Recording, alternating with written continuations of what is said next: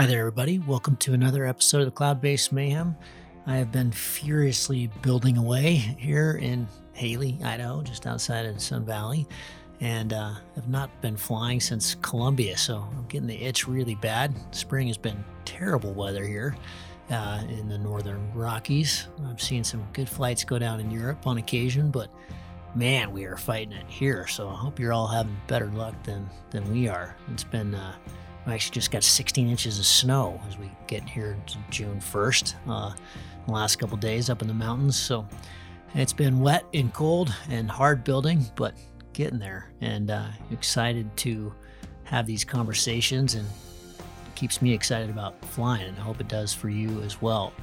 My guest today is Andy Baumelt, Swiss pilot who reached out and said the magic words, which were, hey, I'm not somebody you normally talk to because I'm not that good, and I'm firmly in the grips of intermediate syndrome, and just got into it in 2016, had a crash in 2017 after doing some dumb stuff, and I said, hey, I've been promising my listeners that I would do more shows with just the folks out there doing their thing, and so there's a lot of learning here, and we had a lot of fun with this talk. This took place months ago, so I'm sorry I don't exactly remember all the various things we talked about, but I do remember having some good laughs and talking to Andy about future Volbiv adventures that he hopes to do, and some of the funny things, the mistakes he's made along the way that I think are pretty instructive. So I don't have any housekeeping. I hope you're all getting some good airtime and having fun, and thanks for listening. Enjoy this show with Andy Baumelt.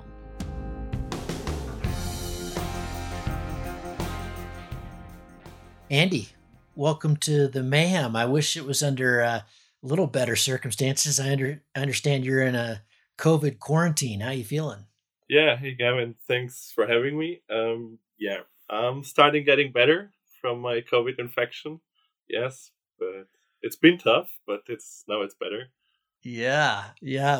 Bummer. I've been through that myself. It wiped me out. It was a little over a year ago, and wiped me out for a few days. But it's now we got to worry about getting it again, I guess. Yeah, absolutely. But I hope not, to be honest. So Yeah. 3 vaccines and one infection should be enough. Yes, I know. Yeah, I think we're all getting a little tired of this for sure. But well, let's talk about more fun things. I think the world's had enough COVID. So you reached out to me, and we've got you on the show. You're a little different than our normal guests. It sounds like you're just getting started in the whole game. Do I understand correctly? You started flying in 2016? Yeah, that's correct. I started flying 2016. To be honest, I didn't fly much in the beginning, and now 2019, I had my first really short XC flight, and I realized how cool this is and how much I loved it. So it really got me hooked, and I started flying more and more, and yeah, at one point I got to the idea to make a project, which we will talk later on, I guess. And yeah, that's why I tried to reach you, and I thought that it might be interesting for the people as well to hear from someone who's not very experienced, who's not a top pilot, to hear about his thoughts, about his progression, and what he's doing. Yeah. Yeah, and where are you based? And absolutely, I think that's where most of the pilots lie. So I've got to do this from time to time. We always get a lot of great comments when I have folks on the show that are going through what you're going through and going through what we all go through at some point. So, but where are you based? I'm south of Zurich in Switzerland, and Okay. It's already in the canton of St. Gallen. You passed my place in this year's X-Alps. It's very close to Sentis, to the turn point. Yeah, that's a stunning part of the world. I was just starting to pick up steam when I was going through. I had a really bad start to the race, but it was I had a neat day with Cody there in Santis, and when I left there, made some pretty good distance towards the Walensee, and Man, I had a landing up at the pass up there. We the cloud base was a little bit below the pass. We both tried to squeak through, and neither one of us made it. But he landed right on the pass, which was really nice. And I had to stick it into this. It was a kind of an uphill helipad Oh, spot. It was. I wish I would have had it on video. It was really dynamic. I had to kind of wing over and then come down in through the trees and do an uphill kind oh. of downwind landing. It was pretty exciting. But yeah, I have fond memories of that place.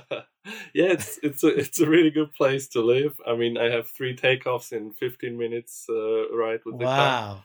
and yeah, so it's perfect for me. Wow.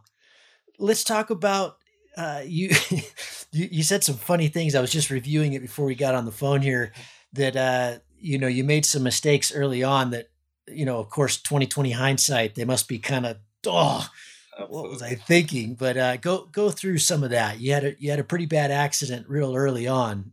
Talk about what happened. Yeah, so I made my license in 2016, and I flew with my school glider in for 1 more year. And I Mhm. thought it would be good to change for a B glider at some point in 2017. And so I started testing gliders. And because I already thought, like, I'm a badass, I know how to pull in big ears, I know everything about paragliding. So yeah, I don't know what I thought, to be honest, but I had no fear. So I just pulled in big ears and tried to collapse the wing.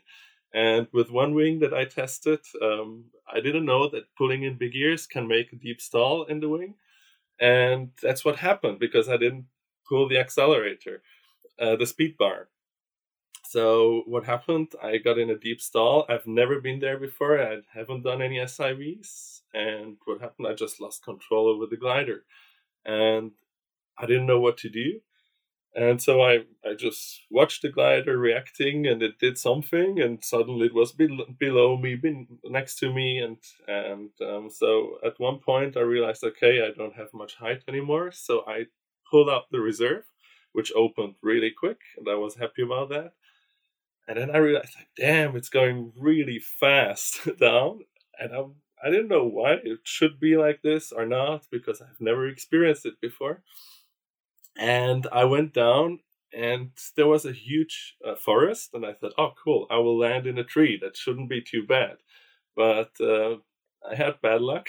There was a small piece where there was no trees, and of course, I landed there in a really flat area, and I broke two of my vertebrae in my back, and Mm. that's when I realized, okay, this was not too clever what I did here. And yeah, there was my first, and so far I have to knock on wood, my first and last accident, which made me realize many things. To be honest, I tried to analyze that, and it made me realize many things. Yeah. Let's talk about the many things. Be specific. I So mean, one thing that I don't understand from this is why your wing went into a deep stall going into big ears. Did you pull it incorrectly? Did you pull too much? Do you know? now, to be honest, a few years later, there was a safety warning for this specific glider that it can go into deep stall by pulling it in big ears. But as I learned later in SIV courses, um, any glider can do that in certain circumstances. If you just pull in big ears with no speed bar, then if you it can change the angle of attack so that you can go into a deep stall. So always, if you pull in big ears, just make it with a speed bar. That's what I've learned later on, and I didn't know that, to be honest, by then. Hmm. So that's, of course, one lesson, one point in the lessons learned. Interesting. Yeah, because I don't want the listener to be afraid of using big ears. That's it's Absolutely. not something you really use too much as you get better and better. It's definitely more of a lower hours, but very useful maneuver. And of course, speed bar is a really important part of that equation. But I think most of the gliders nowadays, they don't go into a deep style as I understand it. And as I yeah, say, I'm not a professional, but since I had this accident, I went to an SIV course and talked a lot to this SIV instructor, and he would tell me that some gliders can do that. So I think for me, it's really important to know that and to be aware of that, and just if for future. Nowadays I still use big ears and I like them again, but I know that I always will use the speed bar with it, and then you don't risk. And how are you doing it? Are you getting on speed and then pulling ears? Because I've always heard it's the other way around. Exactly. You should just pull in the big ears because of the shark nose. Apparently, it's better to pull in the big ears without the speed bar, and then push the speed bar once they're in. Yeah, of course. So interesting. So so let's go back to the incident. So you're in deep stall. You did the right thing. You weren't really sure what was going on, so you threw your reserve, but then you discovered another problem. Yeah, that's you're saying it. Unfortunately, I didn't check my gear at all. I just got it from my teacher back then, and I didn't really think about the reserve. It was just this red handle and at the seat which you can pull, but I'd never thought about what's in there. And it was 2016 that I got the reserve. It was a round reserve, and I really think nowadays there shouldn't be any round reserves anymore, but that's my opinion. And it was way too small, the reserve. So it was for 105 kilos, and my takeoff weight was 120 kilos. So so you were coming down fast. I was coming down by far too fast, and that's one point. I never thought about the reserve, and later on as well, I realized, okay, you should have reserves that are bigger than what your takeoff weight is actually, because the takeoff weight is given at the sea level. So if it's made for 100 kilo, the reserve, it's thought for 100 kilo at sea level. But once you're in the mountains, because the air density is much lower, you must have a bigger reserve there than for 100 kilos. So you need 20% extra, and not just less than what I had. Yeah, this is something that I think is really commonly screwed up across the spectrum, is especially these days with hike and fly becoming such a big thing, and lightweight gear, and everybody trying to shave grams and ounces. That's an area that I really don't think, and I say this doing the same thing in the X Alps. We're all flying the lightest stuff possible. Most of us are using rounds, and I totally agree with you. Now they have these lightweight squares that most of us have switched over to, if not all, which is great. But it's one of these things where I think X Alps pilots know the risks they're taking, and they're pretty methodical about it. But I think it's also something that the general flying public often screws up. That's not a place to shave weight. If you definitely want a glider that's above your your all-in weight. If you're 110, you want to be on a reserve that's at least rated for 125, or 120 at least. And so I think that's, you want to be coming down slow. I would imagine you were probably coming down at 6 meters or maybe even more on an undersized reserve, and that's definitely a speed that you can do a lot of damage. Absolutely. And it was fast, I have to admit. But that's one more point that I learned. It was not even, what you said, you X Alps pilots, you know what you're doing, and you know that you have a reserve that is really too small. So you know the risk that you're going in, but I didn't know anything about it, to be honest. It was not that I took the risk on purpose, because I just didn't know it. I don't want to throw your instructor under the bus here, but this sounds like quite an oversight. Yeah, I'm surprised that you were sold that gear. That seems like a pretty obvious misstep. Probably they just didn't know my takeoff weight, to be honest. And Yeah, but they should. They should. I I don't know know. if you need to give them that much forgiveness, I but know. Well, that's good to know. I think of those kind of mistakes not happening as much in Switzerland. I feel like the instructor level is really high, and the schools are really good and thorough, and the education there is quite a bit more strict and methodical than what we have here. So I'm surprised that you kind of slipped through the cracks there. Yeah, yeah. Was bad luck, but in the end, it Mm. all led to a really good thing that I did my first SIV, and so this is where the things changed, I think.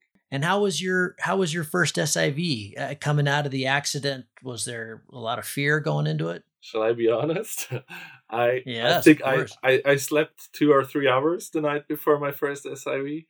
I was so nervous. I just couldn't sleep. I really thought like, okay, this what am I doing here? I was so nervous, and but I my husband was the first person to tell me like, okay, you have to continue flying. This is such an important part in your life. I will not let you stop flying. So Ah, I thought I does would. he fly too? No, he doesn't. He doesn't. Okay. Hmm. And I thought I will quit, to be honest. But he said, no, I must not stop. So I thought, okay, if I continue, the only good way to continue is just to be a safer pilot, a better pilot, and do a lot of SIVs. So if I continue flying, I have to do at least one SIV a year. That's what I wanted for me, to Hmm. be a safe pilot. I'm curious, why was he so motivated that you fly? That seems like maybe some extraneous pressure that he just saw that it lit you up, or what? Yeah, absolutely. He knew how much this meant to me, or still means to me, and he's like, he wants me to be a happy and good person, and flying makes me a happy and good person, and he sees that, um and that's why he wants me to continue flying. Well, what was the impetus to get into flying? What was how'd you start? Actually, I've always wanted to fly. I think most of the people say that, but I never got there to make the course. And we went to the Pride Festival in Zurich, and there was a stand where they were making like advertisements for a flying school. So I went there and asked them for informations and instructions, and did my first training day with them, and, Hmm. and that's how I started. Wow, cool. And was it love at first sight, or you just With my hooked from the beginning? first takeoff, I was addicted. Yeah, absolutely. I just couldn't stop anymore. It was just, yeah. I got away from our what we were talking about there in terms of when you went back to the mistake, the things you learned. There's more than the reserve and the wing choice. I believe that it's kind of nice to forensically go back through these accidents. I've learned that from airplane pilots. When they have an accident, which is thankfully much more rare than in free flight. They really go back to they call it threat and error management, but they go back to a series of it's usually a series of things that kind of went Absolutely. wrong. But I'd love to just hear more of the takeaways and how it changed. It sounds kind of the epitome of intermediate syndrome. You were way overconfident and way under hours. Yeah, this is probably the first let's call it threat, the confidence. And just as I said, I really thought I have it, and I know how I fly, and how wings fly, and I know everything about it. And this gave me just too much confidence. I never thought about accidents, to be honest. I just thought like, oh, come on, these things fly, and why should I be scared? And people were they looked at me when I pulled like collapses and wings that I don't know.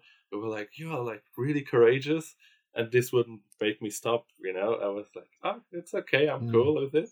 They fly these wings, no worries." And was a bit stupid if I think back at it, but it's yeah. I think this was the first real big threat. Then, of course, flying a wing that you don't know. It was a new wing, so nobody really had any experiences with it. I wouldn't ask any experienced pilots about the wing. I think this is one of the takeoffs for me as well, because after that I went to the SIV course and asked, after some SIV courses, I asked my instructor, okay, what wing do you think could fit me? What wing shall I choose as next wing?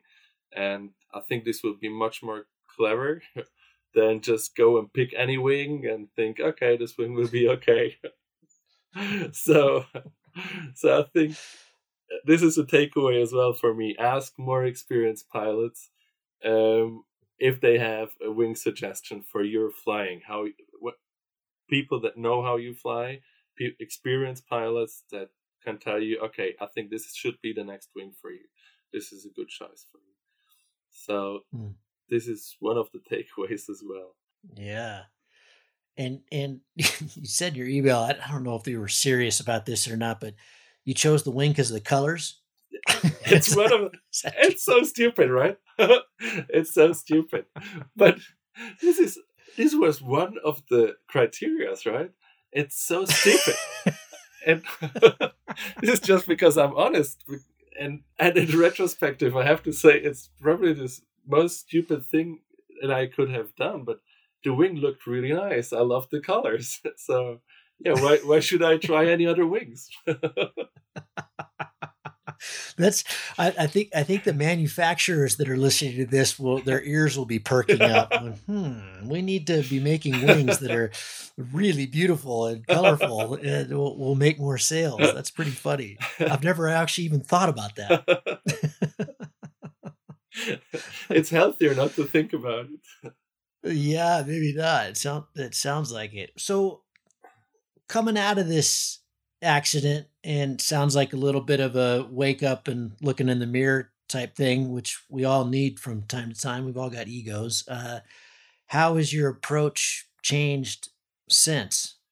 So as I said, I did my first SIV and I met Daniel Loritz. I don't know if some might know him. He creates reserves and he's a really famous SIV instructor in Switzerland and probably one of the most experienced pilots in Switzerland as well.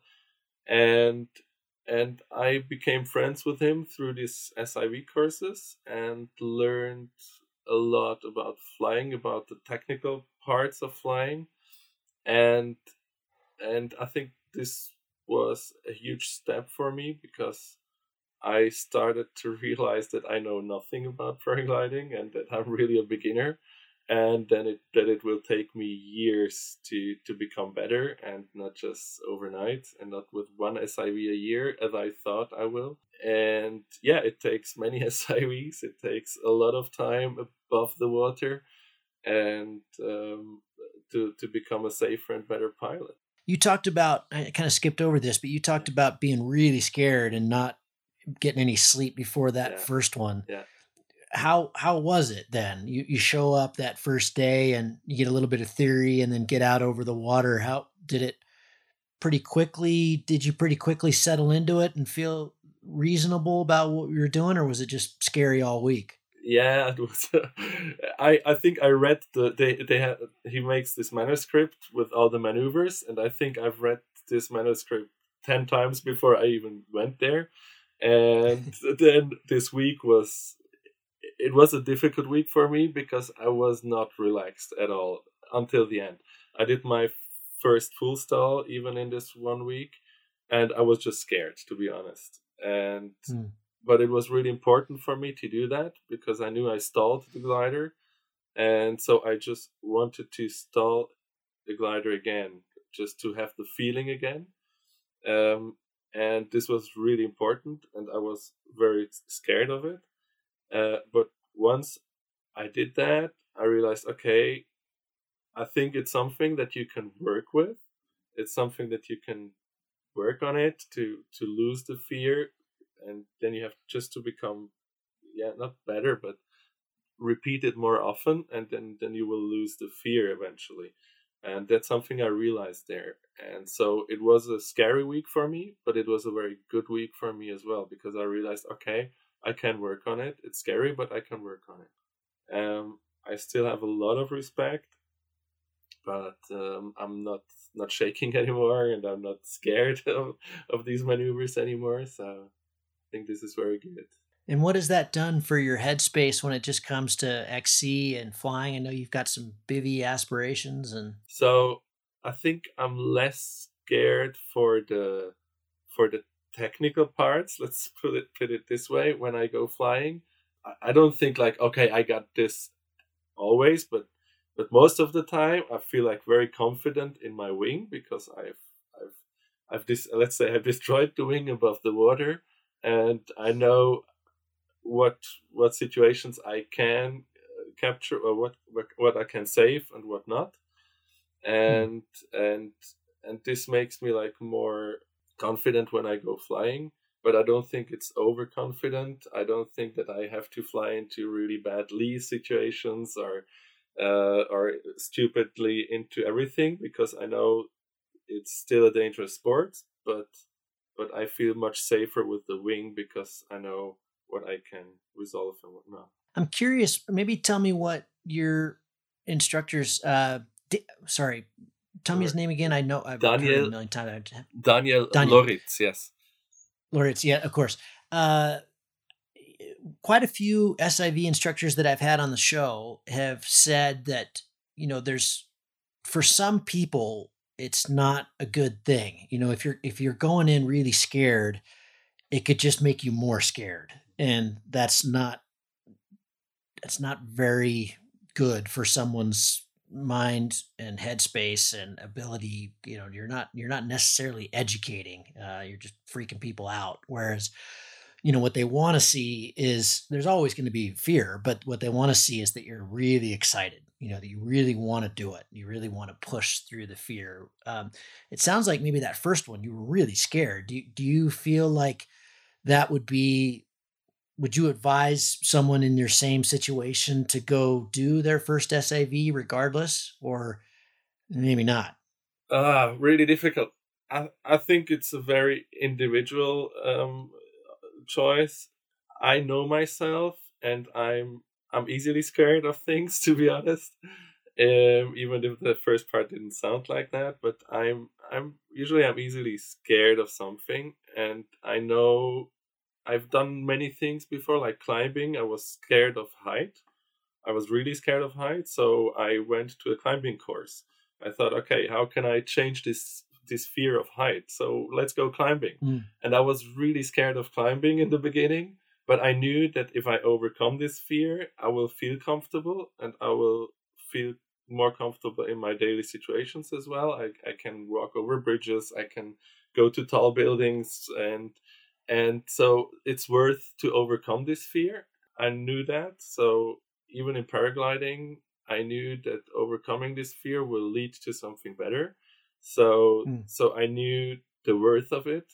So for me, it was good how I did it, but I don't think it's good for everyone. I think you have to have a little bit of rational view as well. It's not just the fear. If I had only the fear with not the rational expectation behind it, then I think it might be a bit stupid to do that. But I always knew why I'm doing this. So it was the emotional part, the fear, but the rational part as well, telling me, okay, you have to overcome this fear, and then you will become a better pilot, and you will be less afraid in everyday flying. Tell me about where you're at now with, you mentioned you did a kind of a cool bivy effort. This, it sounds like this last summer. Yeah. And you had some cool things to say about expectations, just in terms of, a lot of people do it and they're kind of setting themselves up for disappointment, and exactly, because they set the expectation too high. I liked that. Can you talk about that a little bit? My first vol biv I did was 2 or 3 years ago, and I only had 3 days. So I went from the Niesen, you know it, in Bernese Overland. Yeah. and the day was really good, and people flew like far distances, and I just bummed out, and so the next 2 days I was just hiking and flying and doing sled rides, and this was my first Val Biv, and I was like, it was not a good experience because I felt like, oh damn, I should have flown much farther, and this is so stupid. I mean, this was my first Val Biv, and I should have enjoyed it from the beginning to the end because it was such a beautiful experience. I mean, I went with my glider and the tent, and just camped in out in nowhere, and I could hike up these mountains that I have never flown before. It was such a good experience. It was beautiful. I had the most beautiful pictures made, and most beautiful experience. But meanwhile, I was like a little bit, let's say, embarrassed because I just didn't do the XC distance that I should have done. And this, I realized it in this first Val Biv how stupid this is. Come on, I'm not like you. I don't have to earn my money with that. I don't have to show anyone what I'm capable of. And I'm just a tourist, to be honest, in paragliding. I'm a paragliding tourist, and my goal is just to enjoy the moments and enjoy the flying. And this doesn't matter if I fly 100K or if I fly just 1K. It doesn't change anything about it. And I should be aware of that if ever I do this again. And so this year, with a friend of mine, we went to Italy and did a 4-day Val Biv, and we flew. Of course, we flew much farther, but we had no intentions. We just thought, okay, come on, let's fly the day, and let's see how far we get. And it was probably the 4 most beautiful days in my life. It was just an epic trip that we did. It was so beautiful, and we had no pressure. We had no goals. We just wanted to fly and enjoy our 4 days, and this was amazing. That's a pretty nice. You went. You learned that lesson really quick. From the first one to the second one. Was were you thinking along those lines during the first one, or was it afterwards? And you got back to Zurich and sat down on your couch and went, "What the hell? Yeah, Why did I have that approach?" Yeah, it was afterwards. It was afterwards. It was afterwards. Yeah, absolutely. I didn't realize it then. I really thought like during this first Val Biv, I really thought, oh come on, what are you doing? Come on, this can't be true. You must be better. And but after these 3 days, I did for myself like a short recapture of this Val Biv, and I realized, come on, how stupid are you? This this is just stupid what you're doing here, and that's when I realized, okay, if ever you do this again, then just enjoy it and go from day to day, and don't make yourself any pressure. Interesting. It's you figured it out faster than many, I think.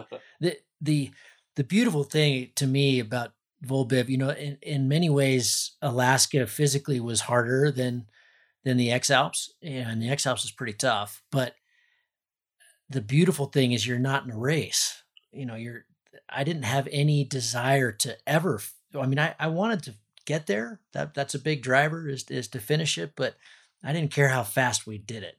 It was. I think that's really important to take your time. We don't have much time these days in our lives, and so you've set aside these whatever days you've got for this adventure, and I don't know. I think it's better to you've got the right approach there for sure. Yeah, definitely, and it makes just more fun, right? And what Yeah. if I want to be in a competition? I go to a competition, and if I want to enjoy my time with Volbiv, then I want to enjoy my time and not compete. Okay, maybe tougher subject, but not one I want to skimp on. You live in quite a conservative country, and as I do in many ways, especially religiously. You're a gay man, obviously, Yes. and I'd love to hear if you've experienced much, if any, discrimination in this sport, and how that is that has that been tough to negotiate or to navigate, I guess is the better word. No, to be honest, I've never experienced any difficult situations with being gay, either in paragliding or in my private life. I I Wow. think I'm a really lucky guy, and I've never experienced any problems with that. But of course, many of my friends they have, and some of them had really big problems, and either with their families or with people attacking them, and so yeah, I know that there is problems, and there is problems even in let's call it civilized countries like US or Switzerland, and yeah, this that's one of the reasons that made me make this project that I want to do next year. And what is that? I will do 2 weeks Wellbiv, and with no goals, with no performance goals, and in just 2 weeks Wellbiv, that I want that people can watch it. I made a web page for this as well, and I especially want to make aware on any kinds of discrimination.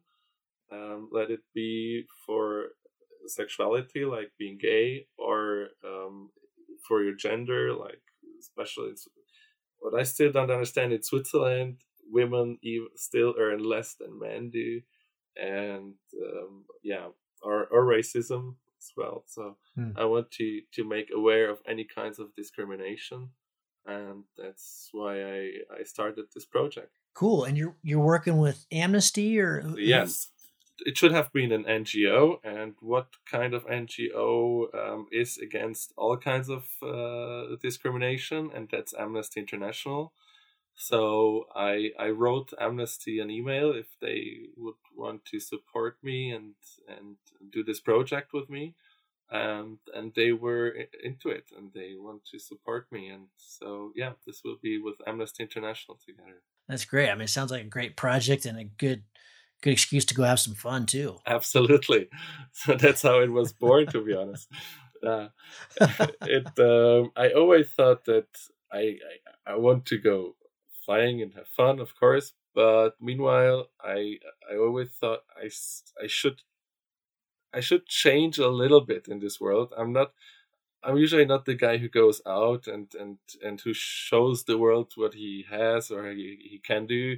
I'm more like a shy guy, and that's why I'm still a little bit nervous for this interview, to be honest. But I thought every one of us has the possibility to change a little bit in this world, and if any one of us starts to realize, oh, what discrimination is, and yeah, that we should stop discriminating people for things that they cannot change, like their color or their sex. So then everyone can change a little bit in this world, and it will become a better place, I think. Seems so obvious, doesn't it? It is. But I mean, in a sense, just hearing your own experience makes me really optimistic. Absolutely. That's terrific. You're openly gay, and you're participating in life, and you haven't experienced it in your own situation, at least not to an extent that's been some of the stuff we see in the media and you hear about. That's just terrible. So that's great. We're making progress, aren't we? Absolutely. And I really do believe that we're making progress, and but I still think there is still a lot to do. For example, my husband, he was how shall I say, he was attacked many times for being gay from strangers. His father wouldn't talk to him for 14 years, and stuff like that. So there's still a lot of work to do, but as we see, it can become something really good and beautiful, as it is in my case. So I see both worlds, and I know towards which I want to direct it.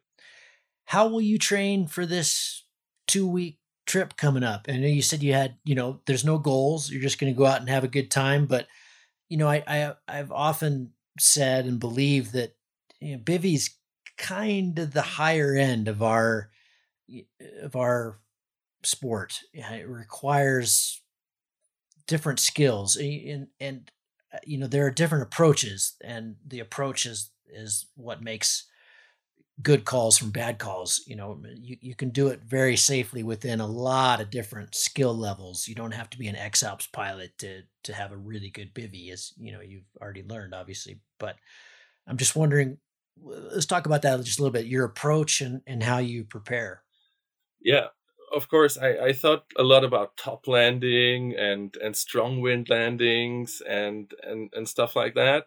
But to be honest, if it's a really easy top to land, okay, why not? But if it's not really easy, come on, I just go down and land somewhere where it's really easy to land, and then I hike up. I have no stress, so why should I risk my health for just a few meters of hiking? And this is part of the fun, right? Hiking is part of it, so come on, why should I spare it? Just yeah. So I think this will be very important to keep in mind during the whole 2 weeks, just not to risk anything, and just go land somewhere where it's safe, and don't mess with your health just for a few meters of hiking. Will you do it alone or with a team? Actually, I started off alone, but then two of my best flying buddies, they said, okay, they would like to join me. So one will join me for the whole 2 weeks. And the other one, he has no biv gear, but he wants to join us. So he probably will just hike with us and fly with us and sleep in hotels or somewhere in a camping car. And yeah, so we will do it will be a big improvisation probably. This is the beautiful thing about the Alps, isn't it? I mean, you really don't need anything. No, you could have a really good bivy and just stay and absolutely stay in huts and hotels, and absolutely. You don't have to carry too much and still be really comfortable. Exactly. So that's a great place to go. Absolutely. Have fun. The last biv we did in the Italian Alps, we had not even a cooker. We had just for one day food with us, and that's it. And wherever you land, you just hike 1 hour and you're in the next hut, and you can get supplies there, you can get food there, you can get a cool beer there, and what else you need. Tell me about the hut system. And I know it's different in different countries, but one of the things that I have not found personally difficult, I haven't done it, but I've heard that it can be quite tricky, for example, in the Dolomites, because in August, because it's busy, are huts typically the kind of thing where you've got to book in advance, or can you just top land and show up and get a room? In Switzerland, it really depends on what kind of huts you want to visit. The famous ones, they're usually booked in advance, yeah. Okay. But normally they would serve you some food and water, and you can just camp off to the side. Absolutely. And you're fine. Yeah, absolutely. So we will have our bivy equipment with us, so we're not dependent on the huts, but you will find some food and water there. And the food, it's incredible at some of these huts. I'm always just so blown away, just showing up, and you've got this menu that's just mouth-watering, especially if you're, bivvying and you're done some hiking and you're hungry. It's just, it's so good. It's too good, isn't it? It's too good. It's too good. You just don't want to leave. No, and you don't have to. So yes, exactly. And they've got the saunas and bottomless, really cold beer. Why would you leave? No, absolutely. And you don't have anything like that in the States, right? We don't have much of a hut system. There's yurts in Colorado, and in various places. We've got a few yurts here, but they're not really accessible flying wise. It's just, we don't have the infrastructure. We really don't. It's really tricky. The bivvies that we do are pretty self-supported. You can do a pretty easy way to take out a lot of the logistics, because carrying a lot of weight can be tough. And a pretty easy way out of that is to have a chase vehicle, so if you have a vehicle that can follow along and have a bunch of jugs of water and a bunch of food, then you can get away with carrying less stuff. But it's, we definitely don't have the hut infrastructure that you do. And the other thing we have is, especially in the West, is typically a lot of wind. And so in the high mountain regions of the Rockies and that kind of thing, it's unusual to get a string of days like you have in the Alps. One of the things that's constantly blown me away in the race is, the weather, especially this year, the weather can be atrocious, but you can still fly. Most days you can still get some, and this is often not recreational flying. I don't think these are days that, you would be out and fly. You just stay in the hut and have a nice hike, but you can still fly a lot. And, we just have a lot of days where flying would be suicidal. You just wouldn't do it at all. It's just too much wind, and that can sustain for days on end. And so bivvying can be harder.